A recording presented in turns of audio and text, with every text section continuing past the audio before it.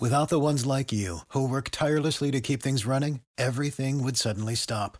Hospitals, factories, schools, and power plants, they all depend on you. No matter the weather, emergency, or time of day, you're the ones who get it done. At Grainger, we're here for you with professional-grade industrial supplies. Count on real-time product availability and fast delivery. Call, clickgrainger.com, or just stop by. Grainger, for the ones who get it done.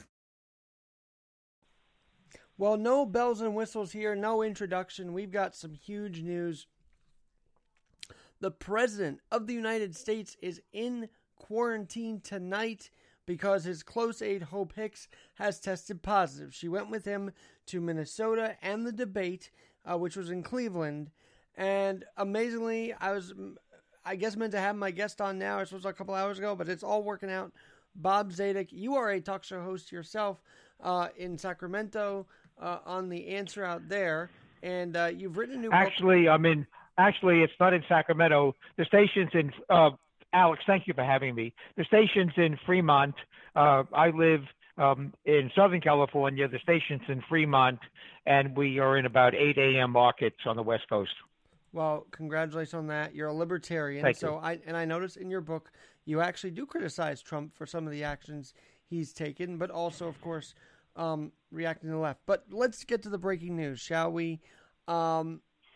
Did you think it would be Trump that had to be quarantining and not Biden? Because I was thinking something happened to Biden, not to Trump's campaign this whole time. Well, actually, I spend my life making loans and being a lawyer, not practicing epidemiology. So I didn't really have a strong feeling about which of them or anybody else was going to be quarantined with the virus. I had my own private hopes that I'll keep to myself, but I wasn't speculating. I wasn't betting in the line anywhere in the UK on who was going to be the first presidential candidate to be quarantined.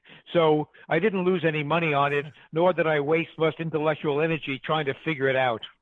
That's interesting. Yeah, I mean, I don't know. It just was like, I figured one of them might have it, though, because they're both 70s, right? And the health is paramount. And I think people didn't talk enough about the health leading into this, by the way.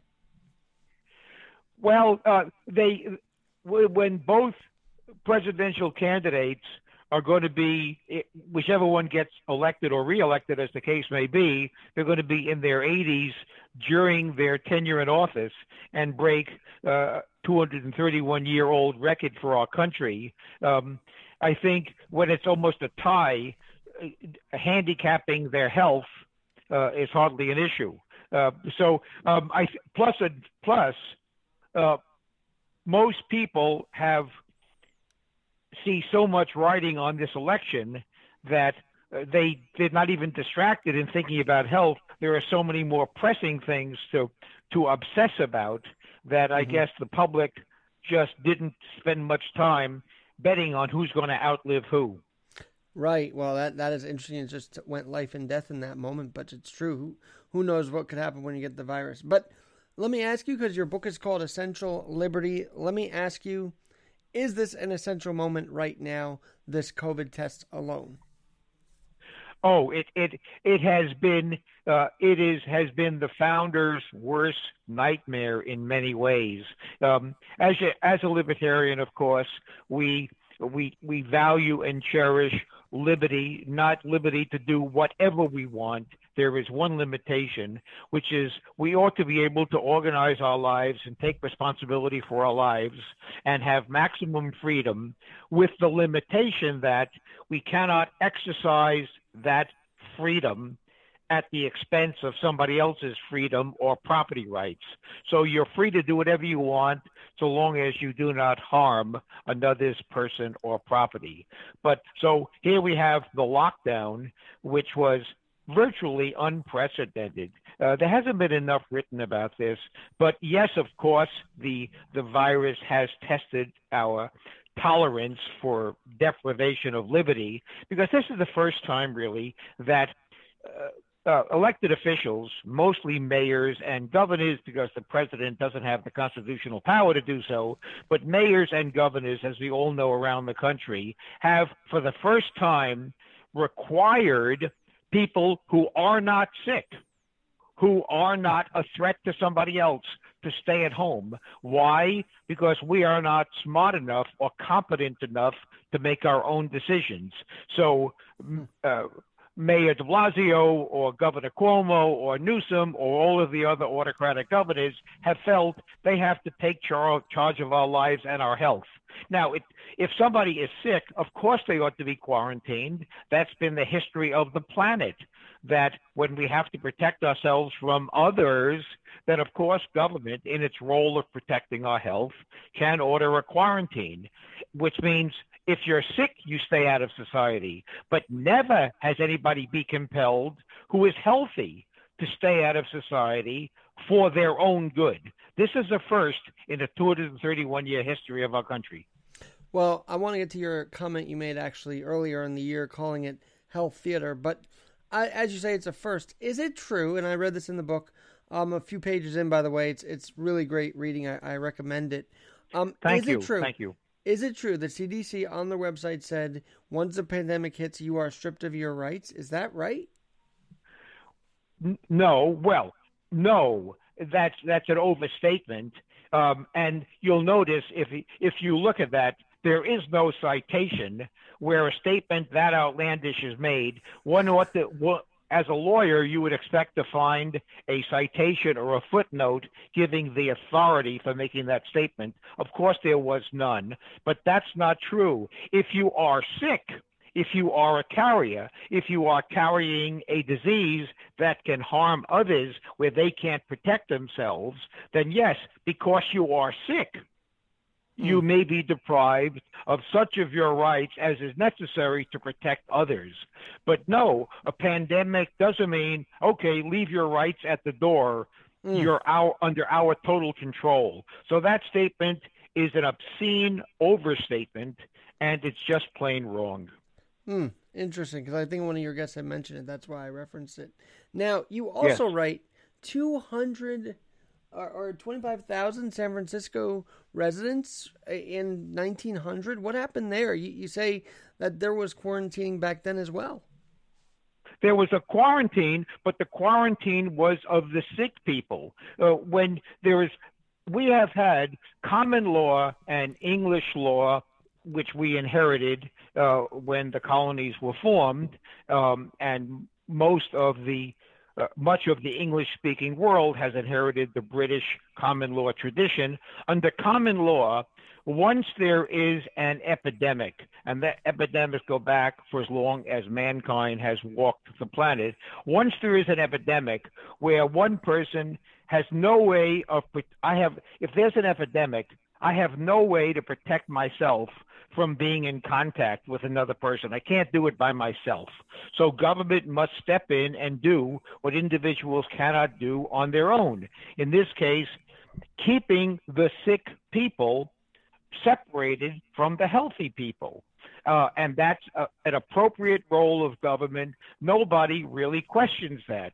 But the Constitution requires that when any resident is to be deprived of their essential liberties, their core liberties, the government must do so in the least restrictive means, which is tailored to accomplish a very specific governmental goal, keeping people healthy. So the government must be restrictive, must be very stingy about exercising those rights, because liberty is so important.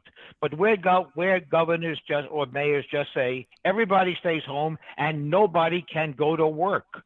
Nobody can go to work whether you want to or not. And once you do that, and then the exceptions start to roll in. So then you have arbitrary government.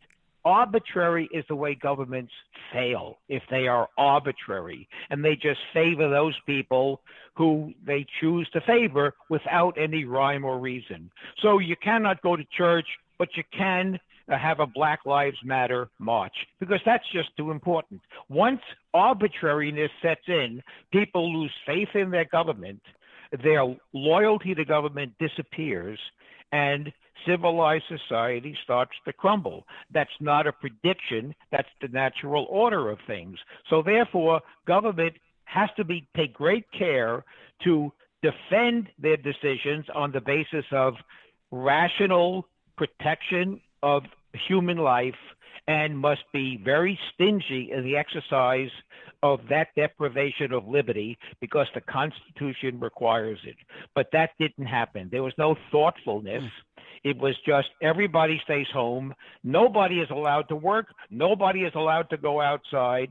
That is, government knows better than you how you should order your life.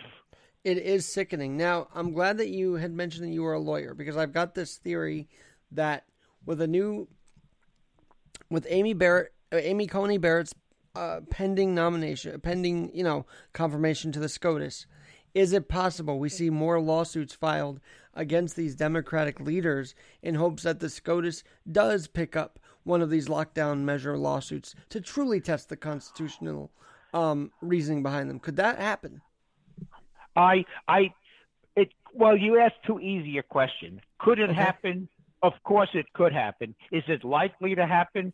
I don't think so. And remember that the Supreme Court, in fact, the judicial system, is very careful about not interjecting itself into what is called political controversies. Many times the Supreme Court will not take the case because it will decide this issue should be decided at the ballot box by the legislature or by the executive branch, and especially if there are fights between two branches of government, the executive and the legislature, the Supreme Court is very loath to step into that controversy because those are called, in Supreme Court lingo, political decisions, which the Supreme Court tries very hard to avoid. It would much rather defer to the Democratic branches, let the voters decide this stuff. So are there likely to be cases? I will just say in a very mild way, perhaps. I don't think it's likely. And remember that the majority, such as it may be, and by the way, I don't like referring to a 6-3 conservative majority because the word conservative doesn't really have an accurate meaning when you are talking about the judiciary.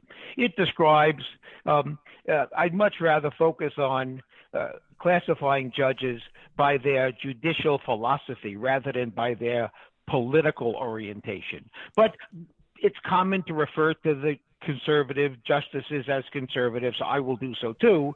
So the 6-3, if that's going to be a 6-3 conservative to progressive majority, is going to be short-lived because it is highly likely if the Democrats capture the Senate, do not lose the House, which they're not going to do, and capture the presidency, it's highly likely there will be the court packing that that Biden refused to take a position on the so-called debate on Tuesday night. But there will be court packing, and that court packing will have very serious consequences, well beyond the mere quality of the decisions. We can go into that if we have time and you are so inclined, but court packing is about the most fearful post-election political event that's likely to happen. It scares the heck out of me. Well, let's talk about that for a second, because you are in the law and you know this better than me, and I'm sure some of the listeners. So court packing doesn't sound good on the surface, but give us a little more depth to this. What could it do if Biden does start packing the court if he's elected? Well, we start with the premise that if you were to look at the three branches of government, the executive, the presidency, the legislative, the House and the Senate, and the judiciary, the Supreme Court and the federal court system, as between those three branches, the only branch that enjoys pretty widespread respect in the voting population is the Supreme Court. They are held in infinitely higher regard because they are non-political in theory. They are smart people trained in the law who are designed to resolve hard cases and often constitutional cases on the Constitution. And there is respect for that. When you start packing the court means unbeknownst to most people, the number of justices on the Supreme Court is not fixed in the Constitution. It's a creature of statute. And we have had, in the course of our 231 years, we have had any number from 5, 6, 7, 8, 10, 11, 10, 9. It's been all over the map in terms of number of justices. And sometimes because the country has grown, other times because the Congress doesn't like the political orientation as it is perceived by the court, and they just increase the number of judges and then load up the Supreme Court with judges who the existing Congress and president like. So they tip the scales. And there's no question the Democrats will do that if they get the White House and the Senate, which means now the Supreme Court, because it's been loaded up by the Senate for political reasons, now the Supreme Court becomes, in the eyes of the public, a political branch and not a judicial branch. It just becomes a super legislature in the eyes of the public. Well, the respect for the Supreme Court will decline, and the faith in the rule of law will decline accordingly. Well, I thought in 2015 when gay marriage was allowed, I mean, whatever your views on that, I think people did think the court took a side on that. So I think we've already tasted people's feelings on those kind of activist courts, but maybe you don't think that was an activist move. I am neutral to that, but I would just say around what I was seeing is people thought that was an activist move and not a judicial move. So well, let me help a little bit. The word activist is used by an observer to describe the court taking a position that the observer doesn't like, because every judge, whether they're progressive or conservative, has done things which the other side has accurately said was activist. So neither side has a monopoly on activism. But when you pick a gay marriage as an example, it's very interesting because in most cases where the Supreme Court is forced to make hard decisions, from Brown v. Board of Education to gay marriage to contraception, all of these hard decisions, it does so because the Democratic branches, the House and the Senate at the federal level and the president, have abdicated. The country needed guidance on the issue of gay marriage. The guidance should have come from the legislature, but the legislature abdicates because the legislature understands if they don't take hard votes, no one's going to kick them out of office. So they avoid it. So the legislature becomes dysfunctional, focused only on re-election. So we have a vacuum. Well, who's left? The president can't pass laws. The country needs guidance.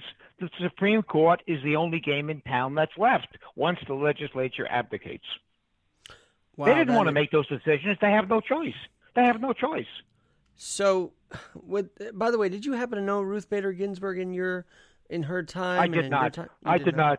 I am not a litigator. I do transactions. I help people acquire things they want in negotiated exchanges with two consenting adults, both of whom are better off for the experience. I proudly say I do not go into a courtroom. Well, that may be good for mental health, right? To stay out of that whole thing going on there. But no, all of this is fascinating because I know that the other thing about this is number 9. Is it going to stay 9 justices? Is it not? No. You don't see it staying. It's going to go to 12. No, it's not. Wow. Unless we have divided government. The only hope I see for post-2020 America is somehow the Republicans either keep the White House, doesn't look likely, or keep the Senate. If they keep the Senate, we have dodged a profoundly dangerous bullet, and we will have divided government, and we can breathe a sigh of relief. Life will go on with Dems and Republicans hating each other for 2 more years, but no one will be able to take over your life or my life for at least another 2 years. Bob, you obviously wrote So Bob Zadek. Pray for divided government. Absolutely. And even in New York, we see one-party system is just ruining us left and right. But California. And Cali. I wanted to get to this, though, because I'm talking about Bob Zadek. He's a talk show host on the coast. I like that rhyme. Host of the Bob Zadek Show. You can find him at bobzadek.com. And he's the author of the new book, Essential Liberty. So you kind of dashed my hopes with SCOTUS, helping out the small business owner. So if they can't do it, who can help the small business owner try and get out from under this seemingly tyrannical rule we're seeing right now with all the lockdown measures? I have lived in the world of small business professionally for 56 years. I love small business. That's who my clients are. That's who I lend to. That's who I hang out with. That's who I place all my hope in. And I will say, Alex, I don't fear that much for small business. And here's why. Entrepreneurs in America, God bless them all, they keep us having the stuff we want at the price we want to pay for it. They supply most of the jobs in America. And what gives me so much faith, Alex, is that, and I say this with half of a century of experience, if there is a dime to be made, if there is a job to be created, an entrepreneur with their determination, with their savvy, with their agility, being able to move on a dime, they will find a way to do it. And therefore, I have never seen a force or a government with sufficient power to snuff out small business. Even in the most autocratic of regimes, there is always a vigorous, it's unfortunately a black market, but it is a functioning market nevertheless. People will find a way to exchange goods and services between one another, because it is in everybody's DNA to do so. So while business will do better if government takes a step back and gets out of the way, I don't fear for the failure of small business, except when you have a government assuming unconstitutional powers and mandating through lockdowns. No one is allowed to open their shop. Nobody is allowed to cut somebody else's hair. It is against the law. You will go to jail. Once we have the autocracy that you have experienced in New York and I have experienced in California, then, of course, there's no other way for small business to prosper. And so long as government doesn't do lockdowns, small business will find it more expensive, but small business will survive, and they will simply pass along the costs of more regulation onto consumers. So the ones who suffer, Alex, are the poor schnooks, you and I, who end up paying more for stuff, and it's not our fault, and it's not the people's fault who sell it to us. They have to make a profit. They have to pass through all of the costs, even the costs of regulation. So businesses don't absorb the regulatory cost, the consumers do. Now, it makes our businesses uncompetitive with businesses in other countries, but don't you worry, Alex. Small business will always save us. I always think there's a reason why those who did survive survived. I think it's because a lot of these owners are smart enough to know how to survive a pandemic, and we do see that here and there. Now, you talk about leadership. Your mayor in L.A., I mean, I don't know if he's your mayor, but in L.A., Garcetti was about to be recalled. I thought there was a vote they were going to take up on that, and that's not happening. But could we see anything like that happen to any of these mayors, a recall vote? Not in California. Not unlikely for another year or so. And the reason I say year or so is, as much as I despise, and that's a strong word but appropriate word, what de Blasio does, what Cuomo does, what Garcetti does, what Newsom does, what the mayor of Chicago does, as much as I despise what they do, in a way, I want them to continue to do it. Because only when they do it and they demonstrate in a way that's undeniable how that governmental model fails. And California San Francisco, LA, New York, Chicago fail, and everybody leaves. And that is, Alex, that is the magic of democracy. Foot voting, leaving, and saying, I've had enough. I'm taking my money, I'm taking my kids, I'm taking my jobs, and I'm going to Florida, and I'm going to West Virginia, I'm going somewhere else. That is, foot voting is so much more powerful than ballot voting. Ballot voting, except in like 15 counties in the country, doesn't make a hoot of difference.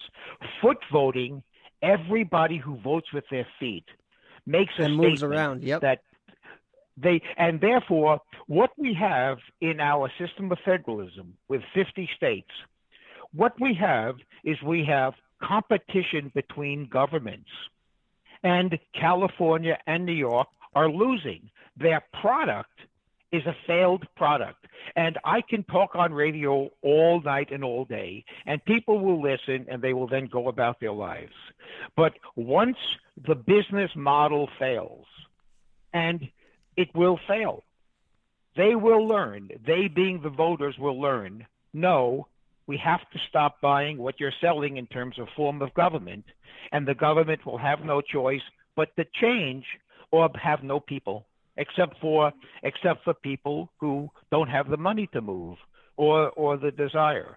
So I love what's going on in New York, and I love what's going on in California, because it makes me very smart. I can predict one thing when I can point to a state or a city and say, there's my proof. What's your proof?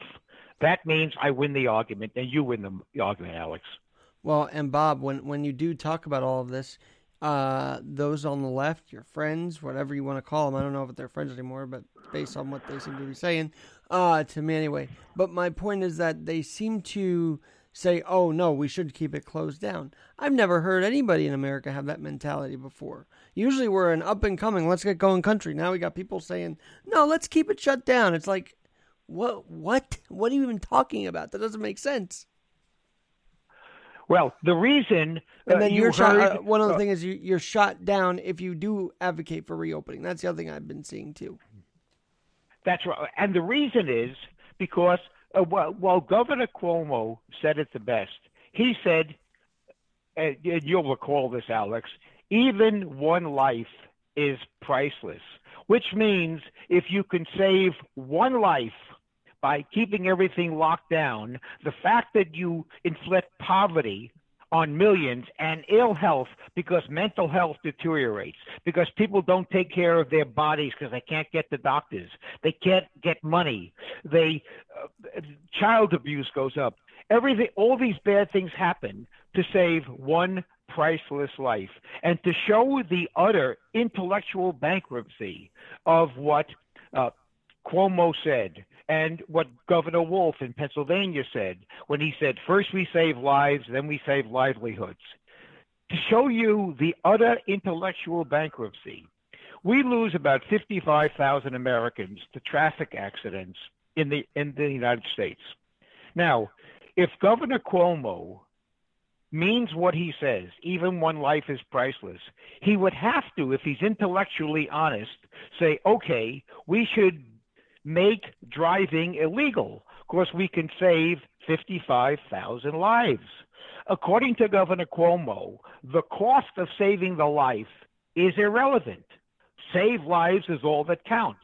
That's why he does the lockdown. He doesn't focus on the cost, the fact that he's killing a great city. He doesn't focus on that. He just focuses on one half of the equation. It's like looking at your bank balance and only looking at the savings and not the expenses. You have to get the whole picture. Absolutely. And so what they miss is when Biden says, I'm going to follow the science, that sounds sensible, doesn't it? Of course it does. However, you say, which science? If the science is an economist, I'm all in. If the science is a doctor, I'm not all in. And what these leaders don't understand, Cuomo and all the other mayors and governors are hired not to hide behind a scientist, but to make the hard call. I've listened to the science, I've listened to the economists, and I have concluded that what's best for the country or the state overall, balancing economics, balancing science, they're both science. What I conclude is a lockdown is worse than death. But no one does that because they're cowardly. That's making a decision. And so we have people who are elected where 99% of what an elected official does, an eighth grader can do. But once in a while, as Harry Truman said, the buck stops here. And nobody in public life especially wants that buck to stop with them. So they hide behind people in white robes and doctors with stethoscopes in their pocket. And they say, it's not my fault. Talk to the doctor, but don't just ask a doctor. Ask an economist as well, and then make the decision, balancing both. That's what isn't being done. No, it's not. And by the way, you're relying on a scientist, a.k.a. Dr. Fauci, who wore no mask at the Washington National game. You know, we saw that picture. And he also threw a bad first pitch out. But the first part of that is like, he still does things that he's telling us to do. He's not doing it. It's just like mind-boggling. That's who they're listening to. Hey, Bob, as you said earlier, we've had these sicknesses before, not like COVID, but other things. We were able to move around. So what was it? Was there a seizing of opportunity here? Is that what this was, or what do you see? Why do we? The studies are starting to come. The studies are starting to come out, and they are pretty universal. Now, of course, they're not totally universal, but looking at, on balance, the lockdown. Now that we have a whole world in different states and different countries which have adopted different approaches, it'll be pretty gosh darn clear that the decision to do the lockdown made sense in the very early stages when nobody knew anything. But by May, it was starting to become recognized that the lockdown was simply the wrong policy. Yes, there would be deaths, but deaths are part of it. A depression is just as bad as death from illness because of the widespread despair that it causes. And the government should have, the job of government was to keep people informed about how the virus is transmitted, what could happen if you go to work, what could happen if you go to a restaurant, and people will decide. And then people, you and I, Alex, are allowed to make decisions about our own bodies and minds and lives and family. We are here. We are competent to do so. We need information, but we don't need somebody to assume responsibility for us. And where progressives and free marketeers divert the most is that the progressive will always default to the use of force and coercion. The free marketeers will default to freedom. We will inform the public so they can make wise decisions. We will be honest with them, but the decision is theirs. Progressives would criminalize dangerous sports because we're not competent to make a decision if we want to enjoy the thrill of skydiving or the thrill of skiing very fast straight down a mountain. We are free to make those decisions so long as we are not harming somebody who didn't sign on to the activity. And that's the difference. Any policy, pick any policy in this country and look at a progressive approach and a free market approach or a freedom approach. The difference is the progressive has to have force and coercion and guns to carry out the policy. You and I, Alex, do not need force. No one has to be compelled to be free. No one. Right. You know, and talk about sports really quickly. In a way, California fans are criminalized because they can't even go see the ALDS, that's going on out there. Meanwhile, in Texas, you're going to have the NLCS attended by 11,000 fans. It really is amazing, as you pointed out just a minute ago, how divided we are in the United States of America. You got one state saying, no, you can't do it. You got Texas saying, yes, go ahead, go to these games. It's like, when can we come together again? Will it ever happen that we're... No, Alex, I don't want us to come together. I don't want there to be unity, because if you have 50 states, we don't have to come together. California can have its rules done by its elected officials, and Texas can have its rules. That doesn't trouble me. Doesn't trouble me one bit. And the country will decide by voting with their feet which regime, which system is more appealing to them. And so therefore, I don't want unity. And I have my own, there's a reason why we are more divided than ever. And by the way, we're not more divided than ever. But there is reason why we feel more divided, and that's what we do. And you know what it is? Because we have power concentrated in Washington, which means every federal election, our freedom is on the line, and we have no choice except to move to Canada. However, if we had power residing in the states, there would be no divisiveness in the country. Because if I liked a progressive form of government, well, I got it right here in my state. If I didn't like it, I don't have to hit the streets and be a vandal and break into stores. I can move to Nevada. So I'm calm. So long as people have choices, they don't get violent. But when all the power is in Washington, there's only one election that matters. It's the federal election, which means it's all or nothing. And you don't like it, you have to move to Canada or Mexico. That's what makes us so divisive. We have no choice because too much power is at the federal level.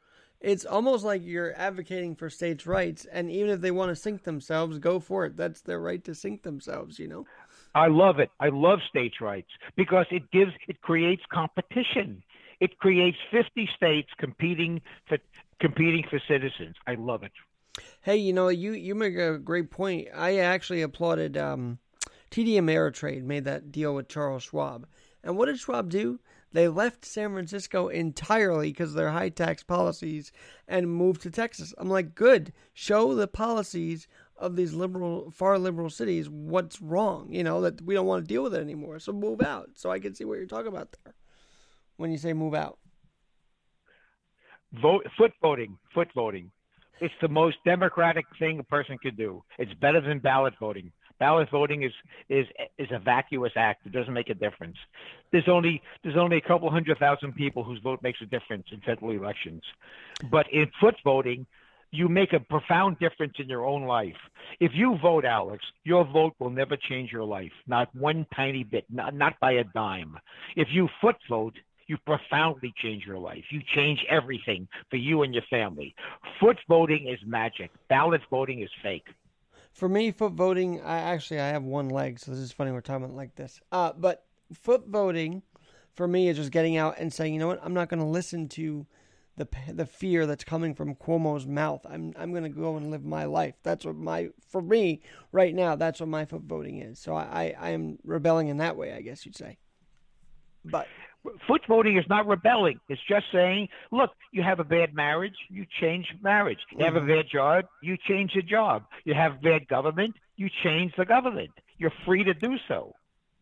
Bob, but if you have a bad federal government, you can't. Foot voting is too upsetting. You have to go to Canada. That's too dramatic.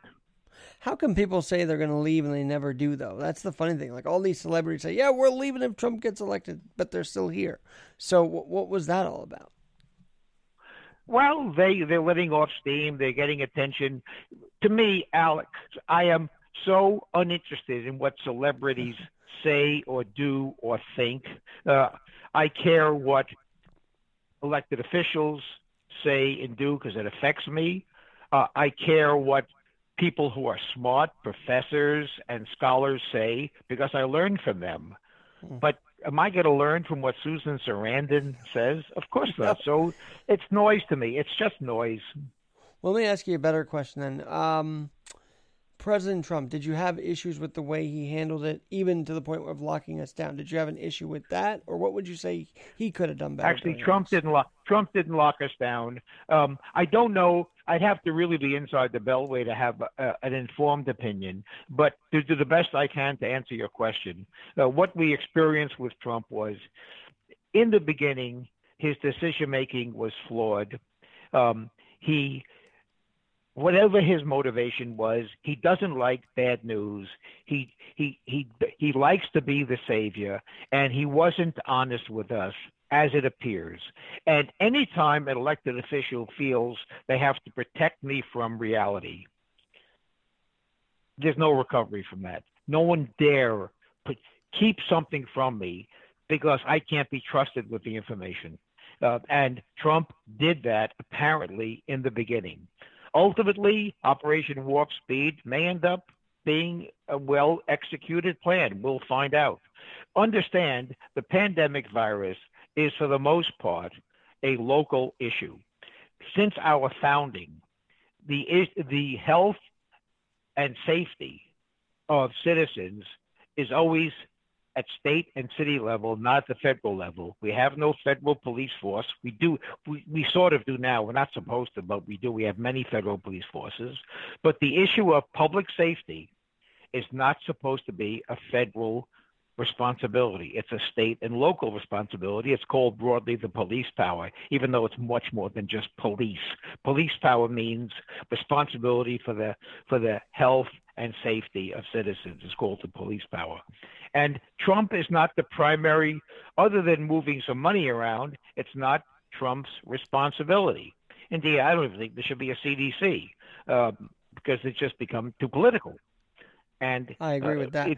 But Bob, the thing about the police is, what do you do then if your own city doesn't want to protect itself? Like, how do you do that? And you know the answer. You know the answer to that. You leave. Voting.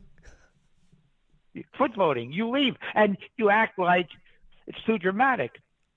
In your city and in your state, it's happening in great numbers. I've had many clients astonished. I'm from New York. I grew up in Queens. I'm living in Queens right now. That's where I'm talking to you from, actually. So. I graduated from Jamaica High School in 1958. It's not even around anymore. No, it's a four-school part, and I went to take my SATs there. I went to PS 26 in Fresh Meadows. I was the first, second grade class in PS 26. You wouldn't go to Queens College, did you? No, I didn't. I went. Michael Savage did. Michael Savage and I went to high school together at Jamaica High School. He was in my year. He was a classmate. He was Michael Wiener then in high school. Yeah, and he went to Queens College. I think he's on the podcast I think so. only now. So, but he went to Queens College. This is okay. Now that we're talking about the radio side of this is what also fascinates me about your book, The Essential Liberty and Life After COVID-19. You transcribe all these interviews you did with some of these amazing guests. What was that like to put your radio work to paper? You felt compelled to do it, obviously. It was wonderful. It was wonderful because I felt I'm lucky enough to get really interesting guests. They're very gracious with their time and very generous. And a lot of what they said in the course of a conversation is very conversational. And so much wisdom came out unrehearsed during the course of the conversation. While I have subscribers to my podcast, it's Bob Zadek Show, the podcast, anywhere podcasts exist. But I wanted to make their wisdom available. Not my own words. I was just there to pose the questions so that these guests can be smart. And there was so much wisdom, I wanted to find a way other than the podcast to make it accessible. And that's why I've done those books, because I simply want to have almost as a reference tool where if it's in a book and if you read the book and remember reading it, when you want to prove a point or learn something or refresh your memory, it's easier to find it in a book than listen to an hour podcast hoping to find the 2 minutes you're looking for. So it's a way to present present the information in a way that preserves it and makes it accessible. Do you think other hosts should do that? I feel like it's such a great tool if you can put it to writing. Wouldn't you say? Well, you use a word that libertarians don't often use. You say, do I think other talk show hosts should? Alex, should is not my favorite word. If my friends say, Bob, you should do that, probably I'm going to end up being obnoxiously passive aggressive and go out of my way not to do it, even if it's a movie that I should see. If somebody tells me I should do something, that's the best way to make sure I never do it. So do I think somebody should do something? I rarely tell somebody they should do something. I say, you might want to consider this. Here's what I do. Think about it. See if it works for you. But should, as John Panette, that great comedian who passed a few years ago, always used to say in his act, nay, nay. I don't say should that much. Well, I shouldn't say should in front of you then next time. How about that? That's perfect.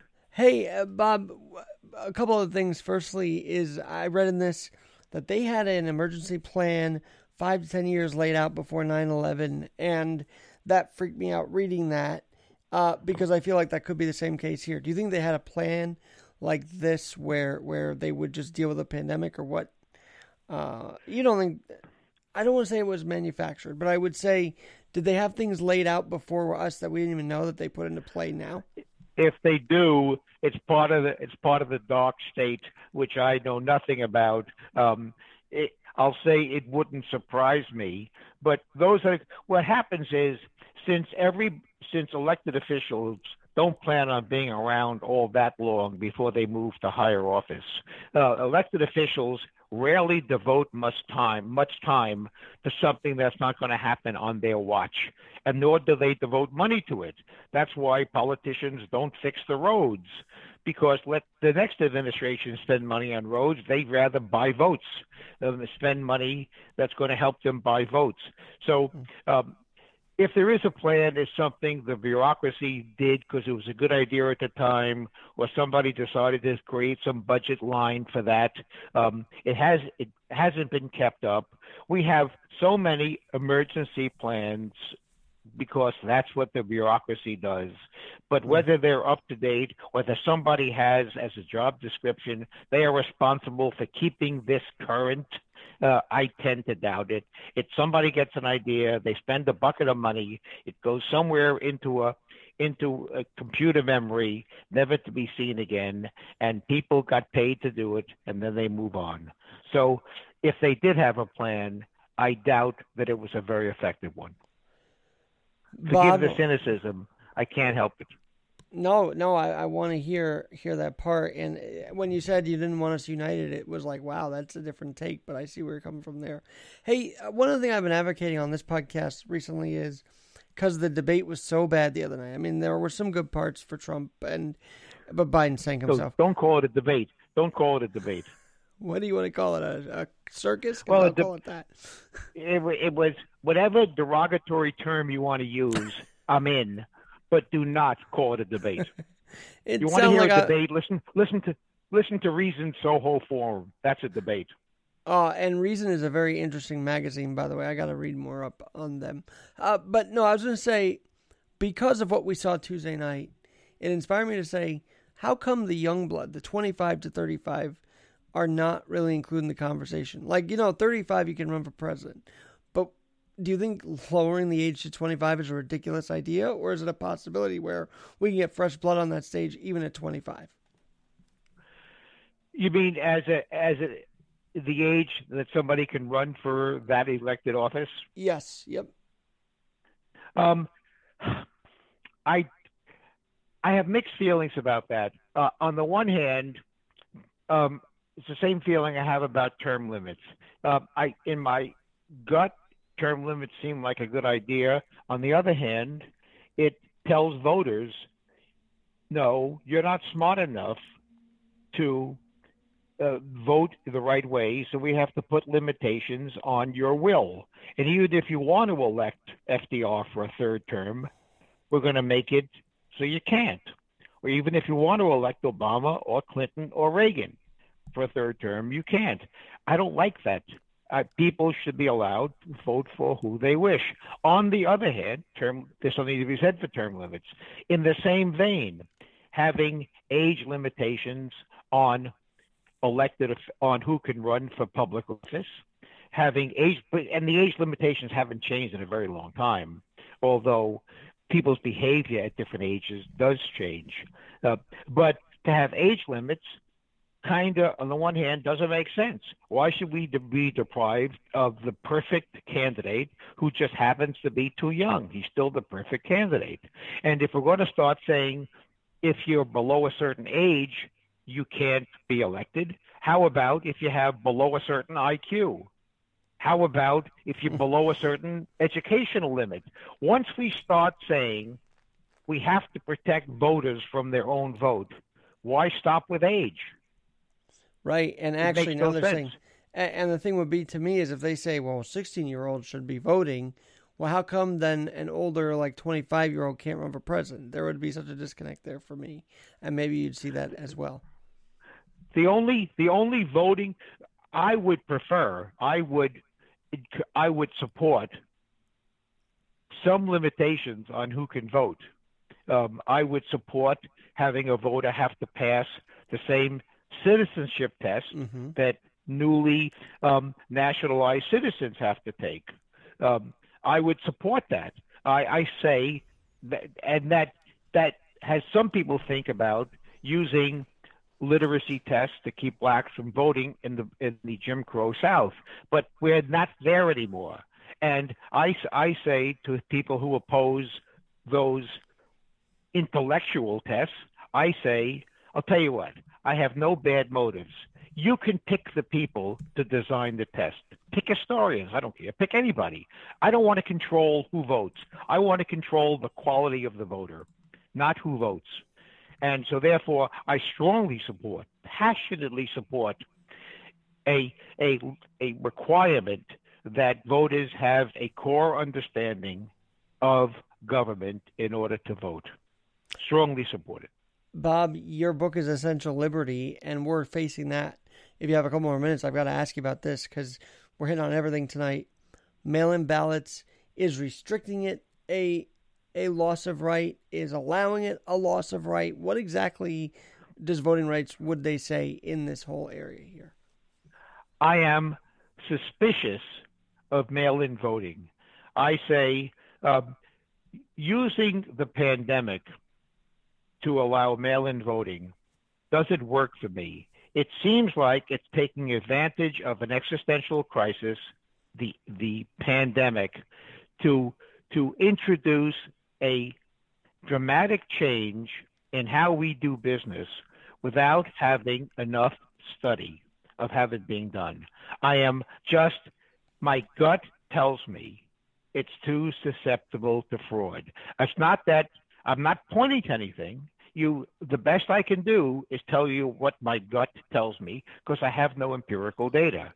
But I say, if we can find a way to organize protests about George Floyd's death, if people are allowed to congregate without masks in order to vandalize stores on Michigan Avenue in Chicago, then people ought to be allowed to do at least the same to vote.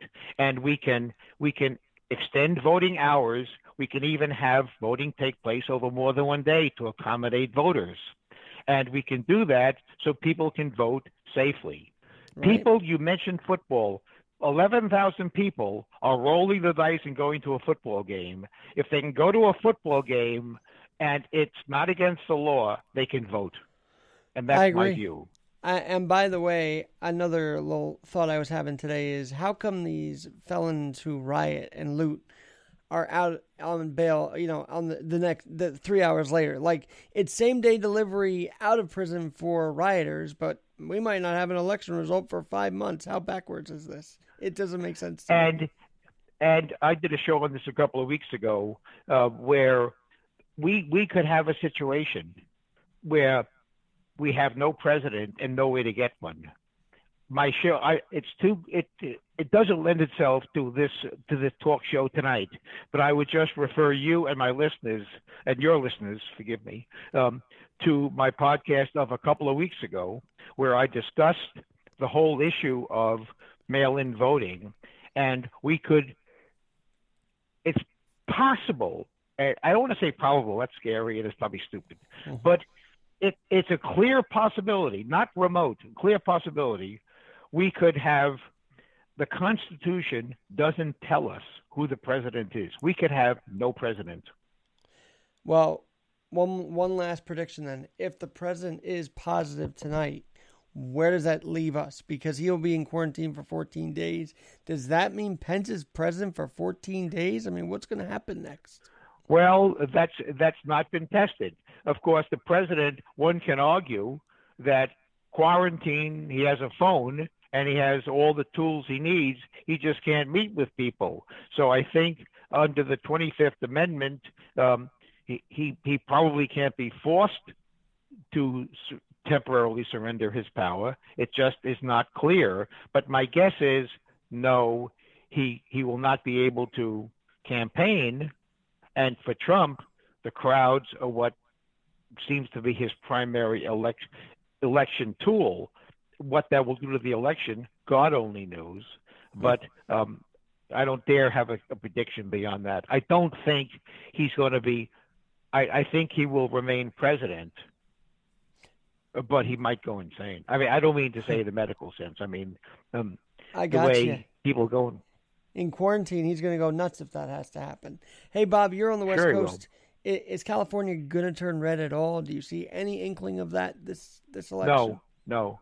Not until the foot voting and the economics force it to, when it just can't survive anymore. And it may turn red with fire before it turns red with Republicans.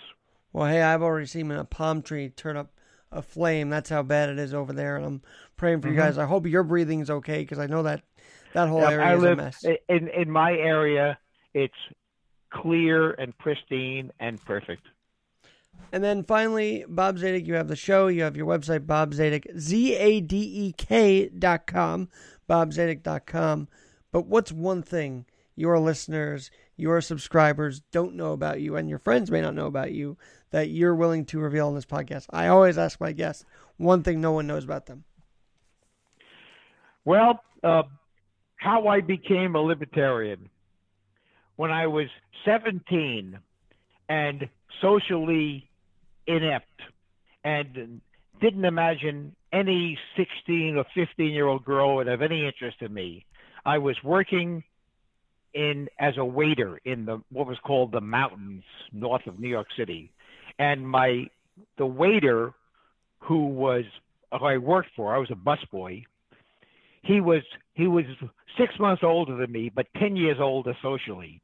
And he took me under his wing, even though we were the same age.